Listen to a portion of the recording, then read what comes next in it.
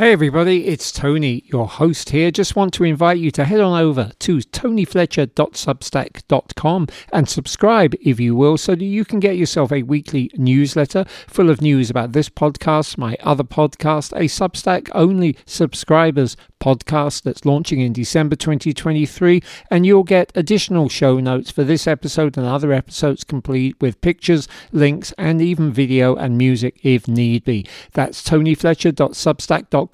And now, on with the show. Hey, you! And welcome to the latest, and what is for now the last in the first series, I hope it will just be, of One Step Beyond, a show that encourages you to take a step outside your comfort zone and enrich your life. With me, your host, Tony Fletcher, and today also with a co-host, Paula Lucas. Say hi, Paula. Hi, everyone. Paula, you were a guest many episodes back, the first one after the Kilimanjaro series, correct? Episode 5. Episode 5, where I talked about my vegan journey and becoming a runner. Absolutely, you did. And I wanted to have you on here for this episode for a couple of really good reasons. Number one is we're flipping the script this time round, and I am the interviewee because I have a story to tell, which is one that I alluded to in the last episode. And number two is I think it's really nice to have you on here because you are a little bit a part of this story, or a lot of it a part of this story. And that's because actually we've been an item since somewhere around that episode 5, right? That's true. As for this being the last episode in the series, it's actually good news because I'm actually just transitioning to another podcast, which is more centered around my quote day job, which is as a writer, and a book I have coming out. We're going to play the trailer at the end of this particular episode. So it's not the end of me podcasting. I can't juggle two at once.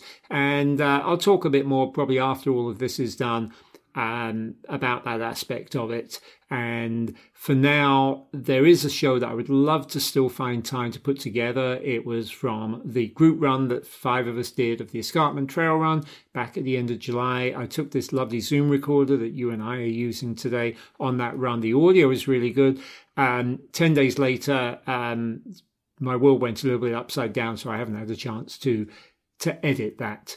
But I'm thrilled to have you on here, Paula. You're going to do the asking of the questions. And I think we're going to jump into this after the theme music. I don't think there's any need for me to say too much more than this. All right. So everybody, welcome aboard once more to One Step Beyond. Please, strap yourself in, lie down on your gurney, and inject yourself with whatever fine things are being prescribed to you. And if you are able to avoid all of that, all the better. So join us as we prepare to go. One step beyond!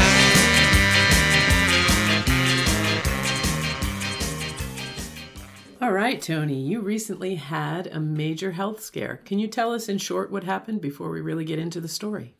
Yeah, the very, very short answer is I had a brain hemorrhage, which I learned from texting people. The words brain hemorrhage feels every bit as scary to those on the receiving end of said text, including yourself, whether or not I use those exact words, as it does to the person who's undergoing it. That's right. Did you have any risk factors for a brain hemorrhage? No, I did not. The one thing that was, oh my God, terrible pun coming up here in the back of my mind when I went through, that is so bad.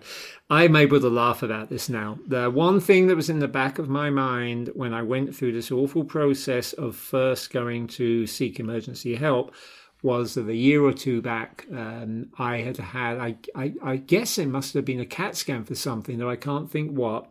And my doctor said, there's something that's just like small on your brain. It could be a tiny, tiny aneurysm. It's probably something you've had since birth. It's probably benign, but we should keep an eye on it. That was something that made me very fearful when this happened, because as has subsequently been confirmed by the research I've obviously done after the event, the vast amount of... I came home with a diagnosis of about 6 different things, but one of them is subarachnoid hemorrhage. and about 85% of those are caused by aneurysms. And a very large percentage of those, up to half, are fatal. And there's very few, only 15% that are non-aneurysmal. If you've got any idea of those figures, it's not encouraging. But I did not have any other reasons ever to expect for something like this to happen. And in a very, very simple way, a brain hemorrhage is bleeding on the brain in its most simple terms. What was your first indication that something was wrong?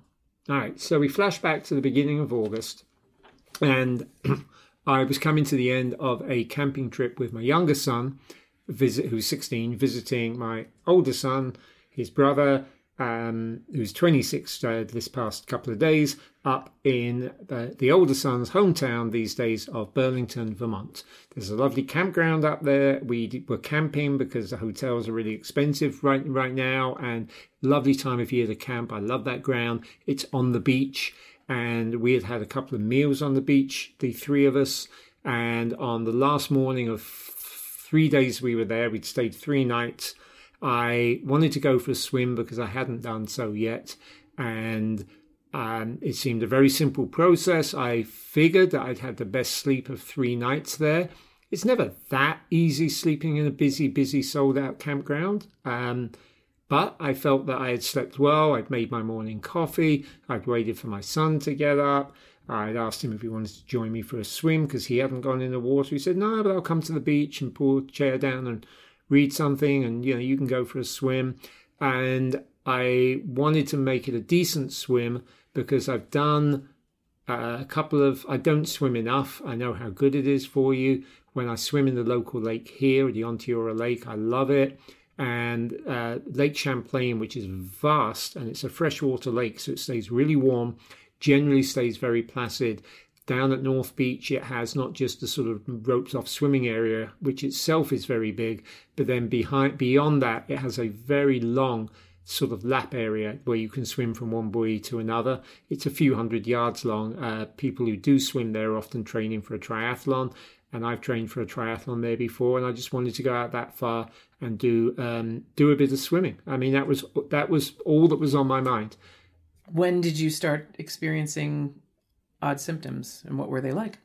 So the water was unusually not calm. It's not so much to say it was choppy. There was just these sort of small waves coming in. Again, I didn't think that would be a big deal, but when I did get out that far, and I should also stress, lake takes ages to get beyond the shallow level. So when you even get out to that lap area, you're still pretty much able to touch the ground. I mean, you only have to come in a foot or two more to touch the ground. When I did get out there, I was still battling these sort of small little waves a bit. And because I was trying to swim perpendicular to the shore, it wasn't easy to do the swimming I wanted to do. And I didn't have fun, and I was having a very hard time getting a rhythm. And so I just scrapped it. I kind of thought I was doing the right thing. I was also, let me just say, I was wearing a wetsuit because I hadn't worn my wetsuit all year and I wanted to wear my wetsuit. So all around, I thought I was just doing the right thing. But when I put my feet on the ground and started walking back into the shore, I felt really odd in a way I'd never felt before. Never felt before at all. And I know now that actually I had just experienced a form of stroke. I didn't know that at the time, and to be honest, although I was really weirded out by this weird feeling, I didn't compute that at the time either, because although many people have strokes, and particularly as they get older, I would have thought I was pretty low on the list of people who were going to get a stroke of any kind. So you're not feeling great and you have to make your way home. Yeah, it was our last morning. Now, I will say this, that there are a couple of things that have had me thinking. One of them is a sort of retrospective. Was I having headaches leading up to this? Was I experiencing some tension leading up to this that would cause anything strange to happen?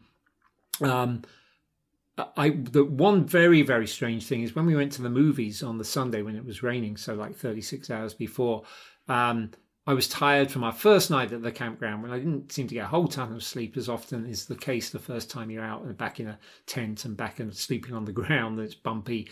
I made this really strong coffee at my older son's apartment, promptly went to the cinema and fell asleep. And that just felt very weird afterwards. Like, why did that happen?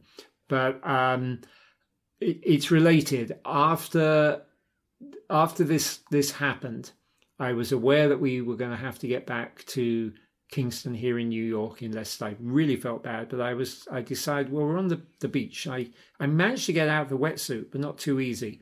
And I do remember saying, I'm going to lie down for a bit. I may have even told my son I feel a bit weird. And I felt really weird. And I felt like part of me wanted to go to sleep and part of me said, don't go to sleep. And to the extent that I was able to then sort of pack up the tent and do what needed to be done, there's a couple of combinations of things that I think humans can do all kinds of things when they need to do them. A listener might also think, well, you can't have been that ill if you could go around packing up your tent. And that listener is possibly correct in the sense that what had happened is something had just burst. Right. Torn. And the bleeding had just started. The bleeding had just started. It was, so I'd experienced that kind of shock of something happening, but I was not yet experiencing the full-blown hemorrhage. So I was able to go about some activity, even as we then drove to say goodbye to the older son. And I said, you know what, I need to lie down for a little while. And the same thing, I laid down and said, I'm a little worried about going to sleep. And I didn't go to sleep. I eventually drove us back. I think I stopped several times. I was very honest with my younger son. I have a migraine. This isn't an easy drive for me, but I want to get you home. And I promise I'll drive safe. So I'm going to stop every hour on the way back. Yeah, of course, 5-hour drive. I think I remember you telling me that you had a migraine. Yeah. And that was sort of the message that I got from you. So your symptoms continue and they worsen. So tell us what happened over the next couple of days. Yeah, I'm not, there's a couple of things I'm not proud of, but it's not like, hey, I did the worst thing in the world. I've got here for on Dr. Google, what are the signs and symptoms of subarachnoid hemorrhage? Number one is a seizure, which I don't recall having. The next one listed is severe headache, the worst headache pain that you have ever had. Well, I already had a pretty bad migraine and it was going to get worse. Number two, nausea and vomiting with the headache. That's the next one listed. I did throw up when I got back home at the end of that drive, and that should have been a big warning sign. The next one here is double vision. I don't know that I had double vision, but the next one is neck stiffness. And I really had that, and I think I told you I had that. Yes, yeah. You said you might have strained your neck while you were swimming in the lake. And, we're always trying to look for excuses, explanations, something that tells us we haven't done something bad. I mean, I'm like that. I think a lot of people are like that. So normal. I was going stiff neck. I must have had trouble with my turning during the crawl in this water, even though I can swim. I mean, I have done shorter distance triathlons. Well, that's now manifesting. That's causing a headache. So they're all engaged. Let's ignore the vomiting, because it wasn't like the worst sickness I've ever had. Let's ignore that and hope I'm better tomorrow. And vomiting is sometimes a normal symptom that goes with migraine. There you go. So I can see where your excuse line made sense and you were functioning. So what finally sent you to seek medical attention? Sure. It was a full 36 hours later. The next day, which would have been a Wednesday, I had ambitions, goals. I think I spent most of the day trying to moderate or medicate the headache, probably taking way more Advil than usual and drinking lots and lots of water. And I somehow got through that day. I did sleep the Tuesday night that I got back. I think my body was okay to sleep.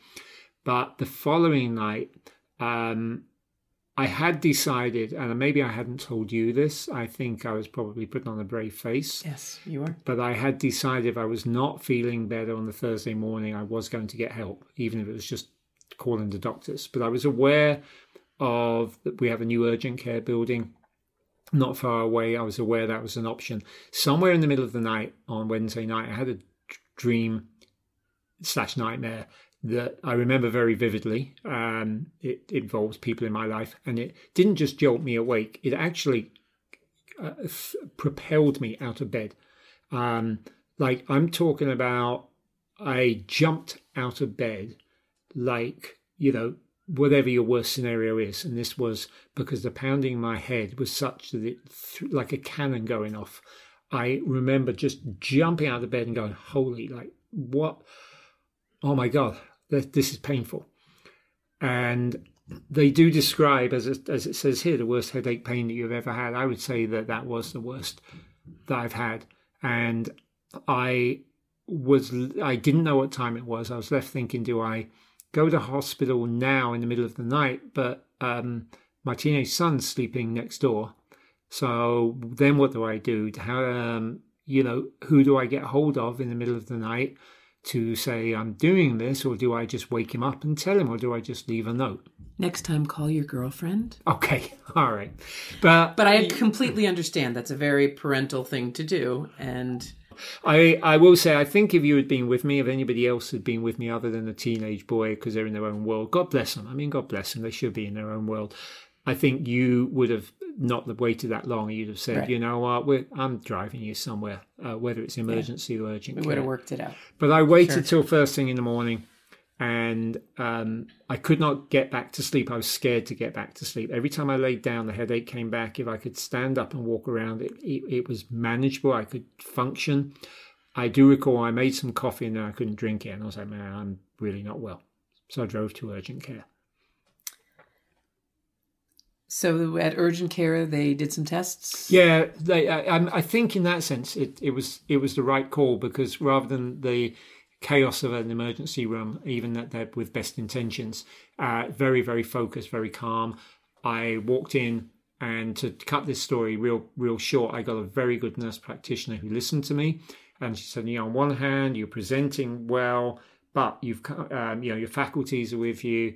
On the other hand, you've come in with high blood pressure, because this time when my blood pressure was taken, the nurse was not the nurse practitioner, but the person who took it went, oh, and it was a very different oh than the one I'm used to. And I was like, was that an oh, it's high? And she went, it's a little high. And it was really high. Mm. And so the nurse practitioner said, you're talking about this headache. I think you need a CAT scan. I want to get it done here rather than the hospital. Give me a minute. I had the CAT scan within about 20 minutes. They were very quick there because nobody else was really there. She came back in about 10 minutes later, said, how did you get here? And I said, I drove. And she said, well, that's not happening. I've called an ambulance. You've got bleeding on the brain. It could be an aneurysm. Do you have a preference for one of these two hospitals? And you're on your way there. And that, when I'm a grown man, I'm probably still even a little bit older than this nurse practitioner, even though she was quite senior. It doesn't really matter how old you are. Mm-hmm. They've got to tell you it as it is, but that was some scary stuff. And when she walked out of the room, I freely admit I allowed myself some tears. I was genuinely like, I don't understand, but most of all, oh my God. And she actually must have said to me, because of how I texted you, and I texted my ex-wife, of course, because I had to immediately, however terrible I was feeling, start letting people know that there was an emergency scenario. So for my ex-wife, it was, can you please pick up our son? For you, it was informing you. And I was given the understanding I was probably going to be operated on immediately. And it was very, very, very upsetting and scary. Yeah, I had asked you earlier in the day how your headache was, because I was aware you had this migraine, and I didn't hear from you for a couple of hours, and then you texted back, not good, the worst news, they're sending an ambulance to urgent care, I'm going to the hospital, I'll probably go right to surgery. And of course my reaction was, oh my God, babe, I'll be right there.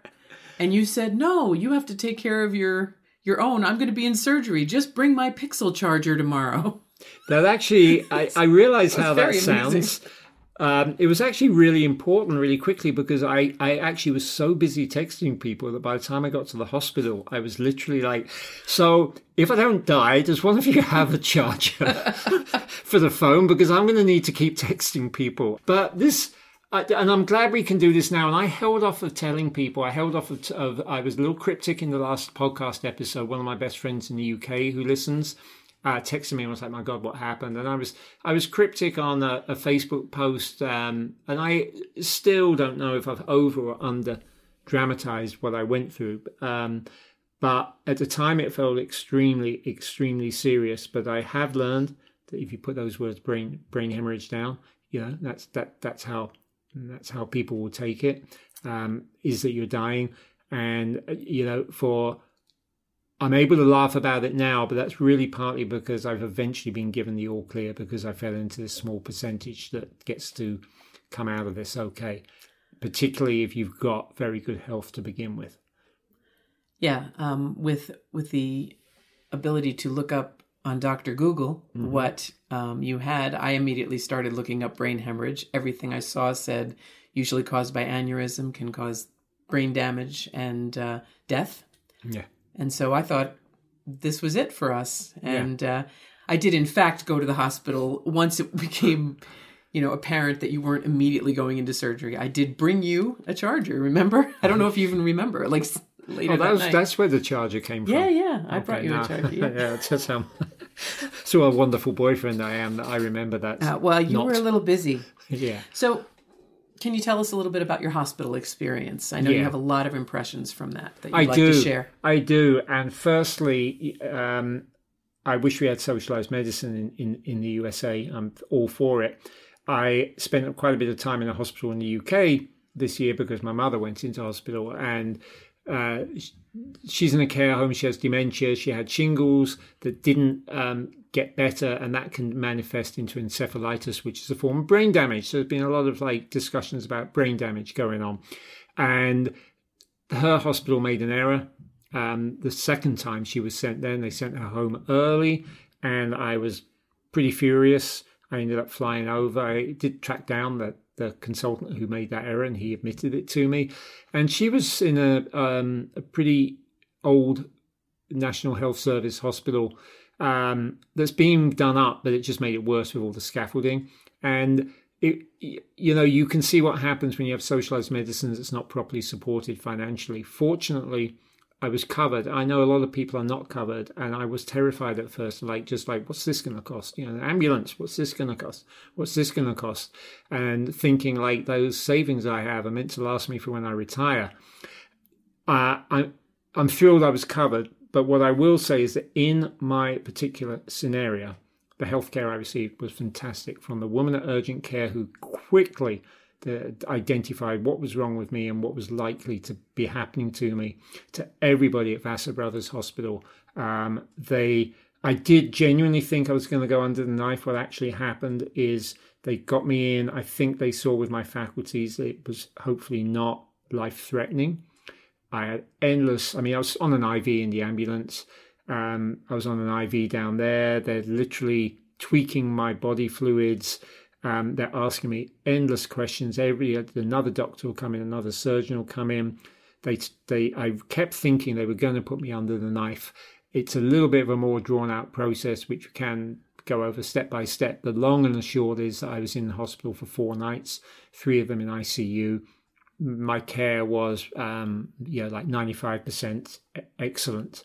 And I've tried to laugh about this where I can. They put me in a room that was the corporate executive office room. Like the CEO gets the corner office. It was like I got the best room in ICU, and I had this view of the Hudson River from my hospital bed that was just beautiful. And it was summer, and it was like, well, if I'm going to be in an ICU room, I might as well have a view like this. I mean, I was trying to get what I could out of it. There was a bit of rough and tumble in the first day or two there. Yeah, I'm sure it was scary. Do you want to tell us a little bit about that roller coaster and what the doctors were saying to you at different points? Yeah, I'll admit that I got tired very quickly of endless people walking into the room. It's like I felt like I was in a holding room And I probably was like, are we going to operate on this person? So I'm in the emergency area on the ground floor. I keep waiting to be rolled in. And the longer that they don't roll me in, the more I realize maybe my life is not in danger, or at least my brain is not in imminent danger of kind of killing me or maiming me. The headache was terrible. And it was sort of constant, and I'm having to fight through it. So I'm sending out, texts to people because I need to, but I'm trying to fight through it. And it was getting worse. And they actually got to the point of giving me morphine. And I knew it was really bad when this young nurse came back and said, "How's the morphine?" I'm like, nothing. I mean, it's like you didn't even give it to me. I also got diagnosed, interestingly, with hyponatremia, which I probably pronounced wrong. But as a runner, I'm aware of that. It's actually when you've taken in too much liquid and you don't have enough sodium in your body. I would not normally fall into that category. I think I was trying to drown my headache. So I was actually adding to my problems. I pounded a lot of Advil. So when they're saying to me, like, "Are you on blood thinners?" I'm like, "No, what have you been taking?" Advil. And they're like, "Well, okay, how much?" Like, "A lot." Okay. Yeah, not great with already having bleeding on the brain, because it is a blood thinner. The Thursday that I was in there, they gave me another CAT scan, this one with contrast. And that was the very first thing they did. And I think that put them a little bit at ease that they didn't find what seemed to be an evident aneurysm. I had also looked up aneurysm. I'd looked up an aneurysm on the Wednesday. I just didn't look up brain hemorrhage. So I knew what an aneurysm was. I'd known people who've had them. And I was kind of aware that if I had an aneurysm, I'd have either been dead or somebody would have called an ambulance in time. That there wasn't going to be too much in between. So I felt, it's not an aneurysm, but I had not looked up hemorrhage. And now I knew that I was having a brain hemorrhage. They did line me up for an angiogram, a CT angiogram. And I thought that might take place immediately. They actually had me do it very, very first thing, like first person in the operating room on the Friday morning. An angiogram is a yet more invasive form of a CAT scan, and this time what they do is they put in it's another form. It's actually a form of dye that they put in, but it's very, very specific.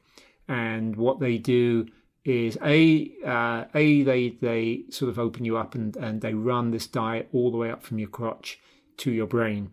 And then what it does, it's more like, as the surgeon described, it's like a CAT scan takes a photograph, but with a angiogram, they take more like he says more like a video, and then they'll take a 3D image, like a snapshot with the video at a particular moment when that dye is passing through. I had been told first thing in the morning, they felt confident enough that they weren't going to put me under general anaesthetic. That's what the anaesthetologist told me when they came up at 6 a.m. before I'd had coffee and wasn't going to. And when I got down there, the surgeon said, "Oh no, you're going under general, because if I find something, I need to be able to open up your skull and get into your brain straight away." And having been told that wasn't going to be the case, suddenly it's really unnerving again, but there's no time to think. He said, we'd be able to clip the tissues, or we can actually glue, or a worst case, but I don't think it'll be for you. People get a stent put in. But I want to be able to do this straight away. If we don't put you under general and I find something, I've got to talk to you about it. We've got to undo everything, and we lose time. So can you sign these documents? And it's kind of like on the organ donor level. And it's like, all right, here it comes. You're just going to feel a little prick and goodbye. Is that the moment that you were trying to convince them that I should be your proxy? Yeah, but they never got around to getting the form from me. No, see, you would have been in limbo if something had happened. I would have been in a certain limbo, but I guess I wouldn't have been around to know about it. Well, I was flattered and honored that you thought of me as your proxy. I showed up later on that morning bringing you lots of good vegan food, and you looked like a little bit like a pincushion. They had tubes and wires everywhere, and you'd been through it, but that test was the turnaround point, right? Where they were able to tell you very clearly when they kind of what was going on. Slapped me awake, which is what I remember them actually doing. I kind of feel like I was slapped awake. Very, very quickly, the surgeon said, I did not find any aneurysm. So we're pretty confident that you're going to be okay. So we're sending you back upstairs, and you should feel good about that. And I did. And I felt great about it. When you're in hospital in that kind of scenario, you just have no choice, but you put your entire trust in the people that they know what they're doing. I'm very pleased that in this scenario, they knew what they were doing. Did you want to talk about the diagnosis that they gave you at that time? Did you want to? Well, I didn't really get it at that time, Paula. The next, we don't have to dwell too long on being in the hospital. I asked a lot of questions, and some of the questions I asked were sensible ones, and I got informed answers. Right. For example, I remember asking my night nurse, did I come in too late? And he said, no, not really. Some people come in too early, and we suspect a hemorrhage, but we can't see it. So we just keep doing CAT scans every 6 hours until we can see the blood on the brain. So that explains why I was able to do things like drive home and function just a little bit. He did say, and I did ask the question, that very often it's not the hemorrhage that gets people, it's the underlying conditions. Right. And so if you're coming in, with some pre-existing condition, I guess, same as we've seen with COVID, it's enough to tip you over the edge. So he was, kind of the first to say, the fact that you're in really good health has worked in your favor, because your body seems to be able to fight this and put in all its efforts to fight this. Initially, the doctors and surgeons, everybody kept coming into that holding room and asking me, what's up? And they're asking me, did you have trauma? And I said, no trauma. And they're like, are you fit? What's your lifestyle? I said, I ran 2 ultramarathons in the last 5 weeks. But you have to believe me, I took them easy. And I'm almost looking at them. I'm like, I know that sounds like an oxymoron. I couldn't get those words out. But that's actually the truth. And those were the questions, and those were the things I got answered there. I didn't get a really clear diagnosis of what had happened until actually a week or 2 later, when I went back and had more follow-up consultations, and they were able to be a little bit more clear about what happened to me. There were certain words used for when people were talking to you, like you did have a form of meningitis, and you did have a stroke. Right. Well, so these things, the way I look at it, Paula, and this can be useful, I think, for other people, that are listening and just maybe have gone through their own things and also trying to understand their own things. 1 or 2 aspects. The diagnosis, I came home from the hospital with 1, 2, 3, 4, 5, 6, 7 lists on here. They include intracerebral hemorrhage, intracranial bleed, subarachnoid hemorrhage. They can overlap. And a lot of what I got diagnosed with is like these Venn diagrams where bits, different circles can overlap. You can have 2 diagnoses that you could still have separately. Only on leaving did the nurse that was looking after me in the non-ICU room that morning say, I took my postgrad in stroke management. And so, you had a stroke. And I'm like, no, I didn't, because I'm fine. You just saw me walking and you're sending me home. And she's like trying to tell me that what I had was a form of stroke. And it actually wasn't until I went back in 2 weeks later that there was a very senior surgeon that I felt had the air of the top man. When I came back to see him like 2 weeks later, he said, you had a form of meningitis. I said, really? And he said, yeah, a lot of people think meningitis is an infection, but it's actually swelling of the brain. And so what you had is a form of meningitis, just not the infectious kind. So I had a meningitis, I had a stroke, I had a hemorrhage, and that all of those make it sound like you probably should be dead or something close to, but you don't have to be if you're fortunate enough, which is how I feel about it, to be in this sort of slim percentage where it's non-aneurysmic. Typically for non-aneurysmal hemorrhages, there is not a clear diagnosis. And so we think we know everything, in medicine and science, because we've made so many advances over the years. But actually, we don't know. And this is not just me. I mean, I've literally kind of looked up and I have seen that we don't have a clear definition of what causes this. So one thing that I printed out, the precise etiology of bleeding in patients with what I had has not yet been established. They just know something happened, and they kept reinforcing to me it's random. It obviously wasn't the swim, and yet maybe the swim was the trigger for something that was going to happen. That brings me to a couple of things I wanted to talk about. One of my concerns when you were getting ready to leave the hospital was that you would suffer some emotional and mental trauma, some PTSD from having this happen. I suffered something similar when I had pulmonary emboli about 10 years ago. So talk a little bit about that and about your emotional state and whether you second-guessed yourself on certain things because there's this big question mark for you. So to both those, when you picked me up and I got out of the hospital after the 4 nights, I was so tired. So tired. They just wouldn't leave me alone at night. I was taking pills all the time, and they would come in and check my IVs. And even when they got me off the IVs, they'd be coming in for blood pressure. And on the last morning, they're like, how's the headache? And I said, it's bad, but I just don't know if it's lack of sleep or whatever. I was glad to get out of there. And I said, can we stop for coffee? Because I think I need to just go over this a bit before I get home. I need to sleep for like a week, but I think I also need to just be able to talk it out a little bit. And that was when you mentioned to me you may have some PTSD based on what you went through. Right. And only a week later did the consultant that I saw say, I think you're going to be fine physically, but maybe emotionally you'll still have something to go through. I spent about 3 days recovering, 3-4 days just kind of like taking the meds and sleeping.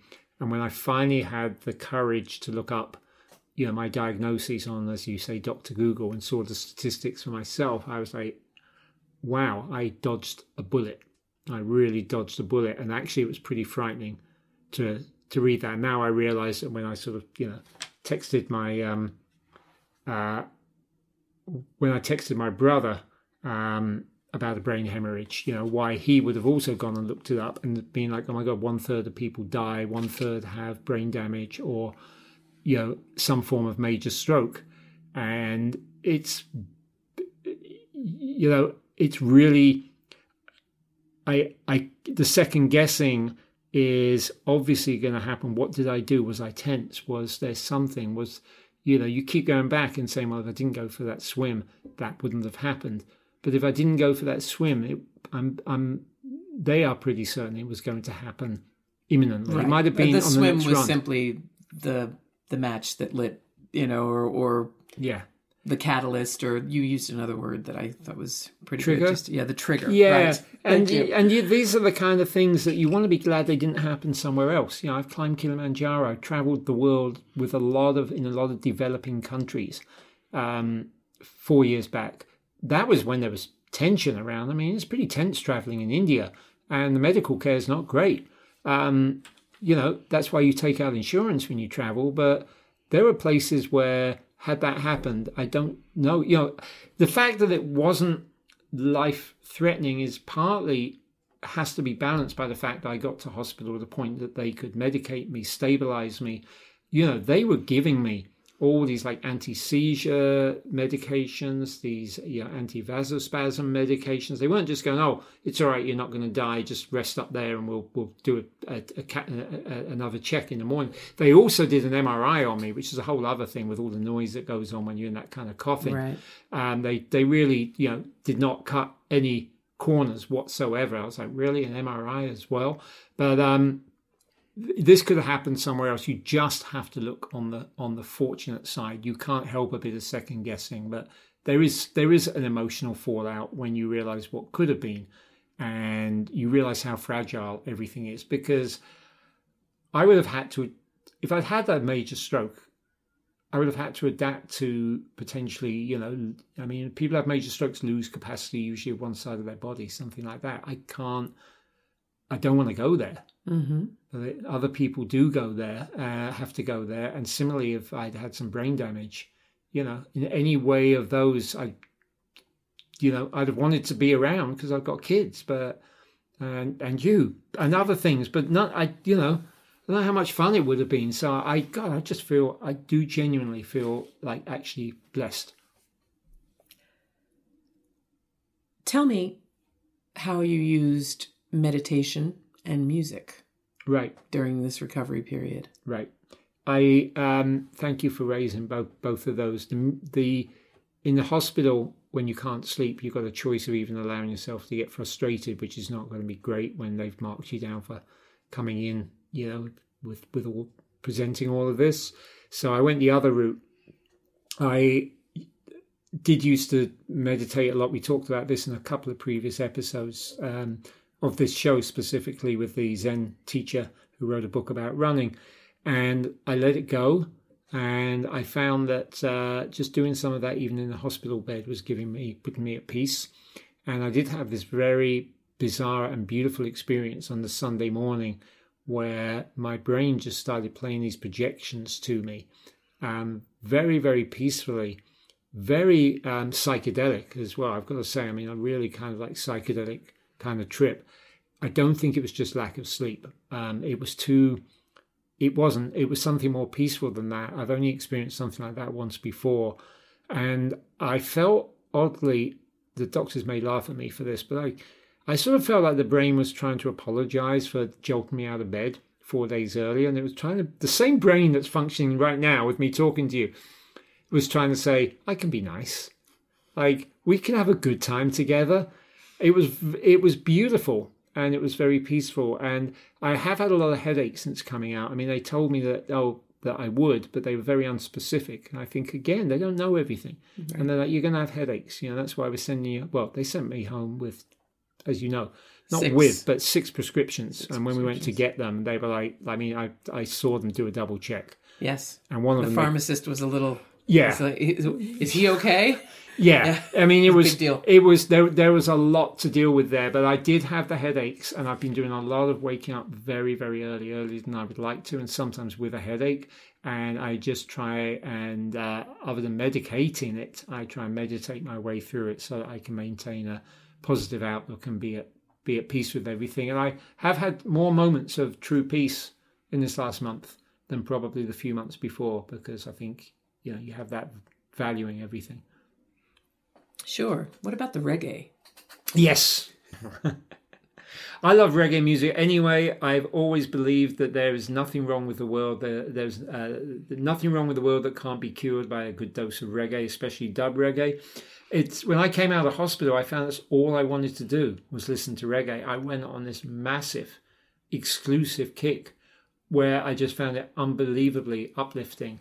And I mean, it almost started with the joke of the song "Night Nurse" by Gregory Isaacs. But yep.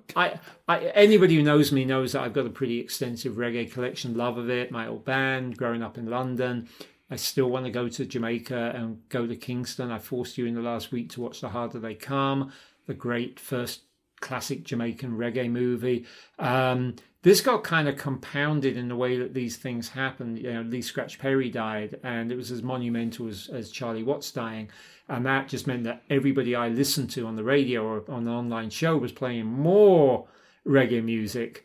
When I felt well enough to get back out of the apartment, I said, I want to go buy some records. It's like, what do I want to do with my, like $100 worth of secondhand records, or maybe a couple of reissues, preferably reggae. And we went to one of the 2 stores up here in Kingston, and lo and behold, if somebody hadn't just unloaded a reggae collection of like 12 inches, including by Gregory Isaacs, pressed literally in Kingston, Jamaica, or on obscure indie labels in London and Brooklyn. And I came home with like $120 worth of vinyl that I'm still getting through. And there's these weird ways the universe seems to sort of like serendipity, maybe, but a very nice serendipity. Just when you needed it. Just when you got the music when you needed it. What the doctor ordered. So are you back to your normal athletic level? Well, I'm not back to my normal athletic level. When they first sent me home, it was kind of like resume normal activities. It's like, well, that would have meant probably a 20-mile run on the mountain tomorrow. So you probably don't mean that. They told me in the hospital, but it's been reinforced since because I had another angiogram. This one I was kept awake for. It's not a lot of fun. It's quite painful, actually. The surgeon wanted me able to be able to hold my breath when he wanted to take the picture. The upshot of all of it is I've been told statistically this will never happen to you again. You have a clean bill of health. I'm having to work my way back up to that level. I want to get back to that level. I understand, and one reason, again, I was reticent initially to tell people what happened is I can just imagine everybody going, yeah, well, that's what you get, Tony, for, running around like an Energizer bunny. It's impossible to say that isn't partly the case, but it is certainly possible to say that this would almost undoubtedly have been worse if I wasn't this athletic. Now, the doctors have been very clear that you did nothing to yourself to make this happen. And in fact, your state of health improved your chances of coming out of it unscathed. Yeah, so I do want to get back to the activities I've had. And as a way to kind of put a bow on this, and even for the show for the time being, it does reinforce and demonstrate why staying active and having in general good cardiovascular, good resting heart rates, hopefully good blood pressure, all of these things do pay off, because not only do you generally feel good and feel happy as a result of it, but they can potentially save you when something much worse and unexpected presents itself. Do you have any final thoughts, lessons, or things that you're looking forward to coming up? I think only to just add that when you go through something like this, you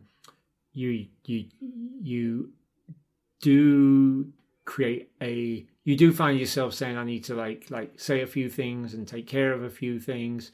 One of them was sort of between us and feeling like I needed to be more honest with you about how I felt about you, because you'd been that honest with me earlier, and I think I was just like scared there.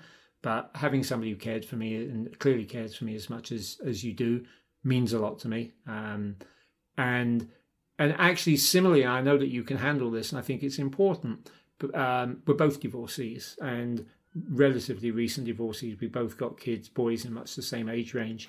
And, the second full day I was in there, my ex came down with my younger son, and we had a really good conversation together. And at the end of that, she was able to say, I love you.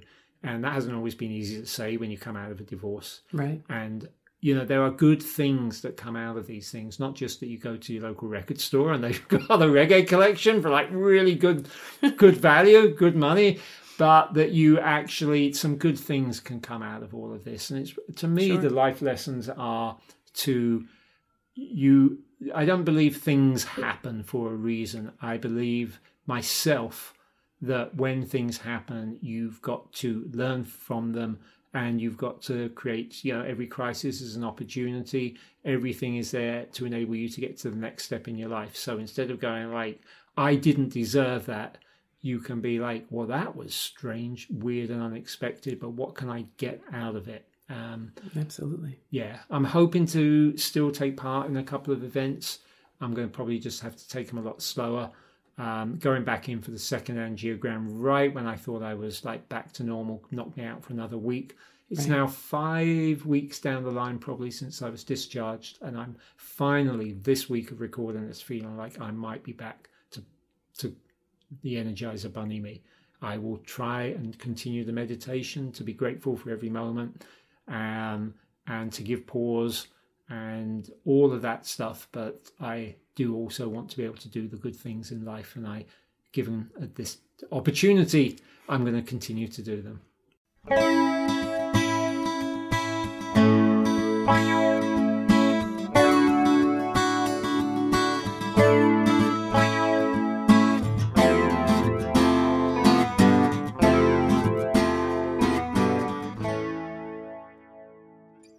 I do want to thank everybody again at Vassar Brothers for looking after me so well, for their cool, calm, collective collected, confidence, and anything else that begins with the letter C. I also knew I was in good hands when I was going down 10 days later, 2 weeks later, to see the specialist, Dr. Wright, after hearing him holding court for an entire hour on Medical Monday on my local NPR station, talking specifically about the brain, about strokes, and about the need for a healthy lifestyle. Thanks also to Paula Lucas for doing the interview there. I thought it would be way more interesting for you to hear this as a back and forth rather than just me spouting on endlessly, as I often do on this show. I kind of wanted to do that kind of co-hosting thing somewhere down the line, but for now, we're run out of time. I have had such a blast doing One Step Beyond for 18 months. It hasn't always been every other week, but it's been near enough. And we have had some tremendous conversations, some great guests, some good documentary style reporting, at least I believe we have, and I appreciate all the great feedback that I have had. It is undoubtedly, unquestionably, I'm not going to deny it, it's a lot of work putting together a podcast, especially if you do want to take time on it and do more than just a quick call. And it's impossible for me to juggle 2 shows, and I am starting another show because I just feel the time is right and I feel the segueing is right here. And much so, I have utterly, thoroughly enjoyed doing One Step Beyond.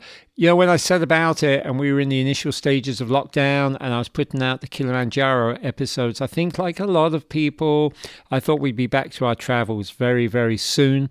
It was always my intent for the show to have more in the field travel reporting, and it was also my intent to do a lot more stepping outside of my comfort zone. I realized by the end of it I was doing too much of reporting on other people doing that while I carried on doing the things that I do.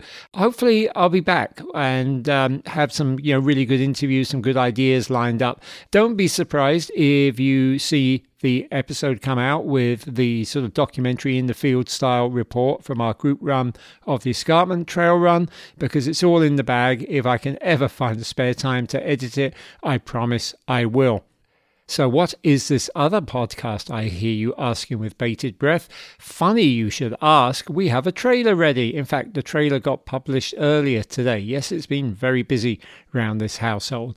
And I would like to believe that the trailer says everything you need to know. So the theme music for the new podcast that you're about to hear under the trailer is also by Noel Fletcher, the same 16-year-old referred to earlier in this episode. See you over there on the new channel, the Jamming Fanzine podcast. There will be a link in the show notes. There may be a couple of other links as well. For now, hey, thank you so much for taking the journey with me, and I will see you all very, very soon. Take care. Peace.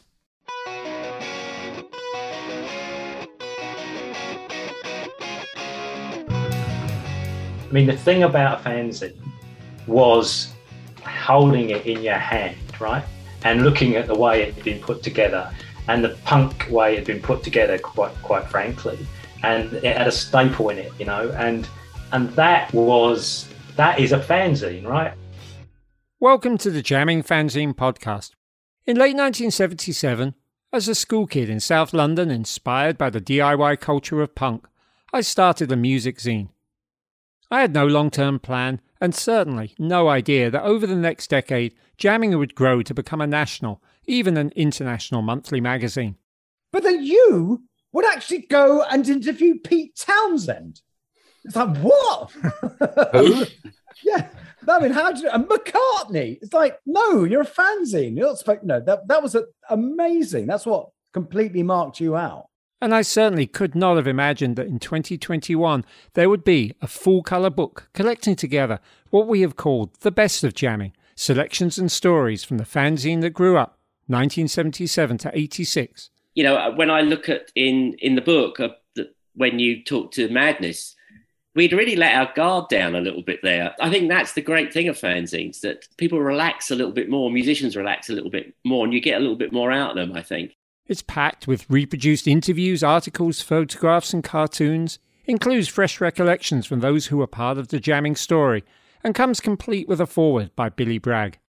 For the Jamming Fanzine podcast, I'm hosting conversations with some of these former contributors, photographers, musicians, scenesters and school friends, and seeing if we can't through the rose-tinted glasses of history, offer some sort of perspective on the heady days of that heavyweight decade. It was just the joy of going, yeah, this is really good. There are some really good interviews in here.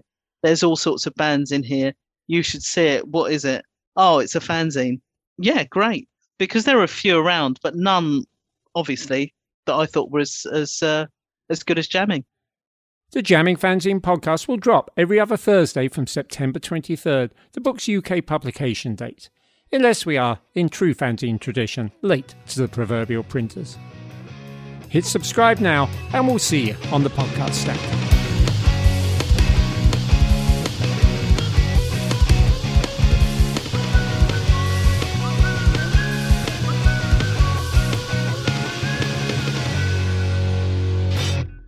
Do you want to buy a copy of Jamming?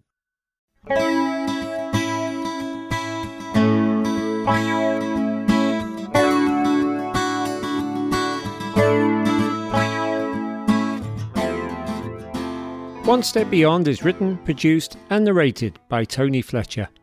Incidental music is by Noel Fletcher, unless otherwise stated. The theme song is by Madness, used with permission, and the logo is by Mark Lerner. Special thanks to Radio Kingston for airing these episodes and for supplying studio space when not under lockdown. If you like what you hear, please consider throwing us a tip via the Support This Show button on your phone or by visiting supporter.acast.com/onestepbeyond lowercase. You can also hit the subscribe button and or leave a positive rating and or review. It all helps. One Step Beyond is on social media, mainly on Instagram. Just search One Step Beyond with Tony Fletcher there, or on Facebook and Twitter, and we should come up straight away. To subscribe to a newsletter, to reach out via email, and especially if you're interested in sponsorship opportunities, the address is onestepbeyond@ijamming.net. One Step Beyond is available on just about every podcast platform known to man, and most likely a few that have yet to be discovered. Until next time, stay safe, stay healthy, and stay active.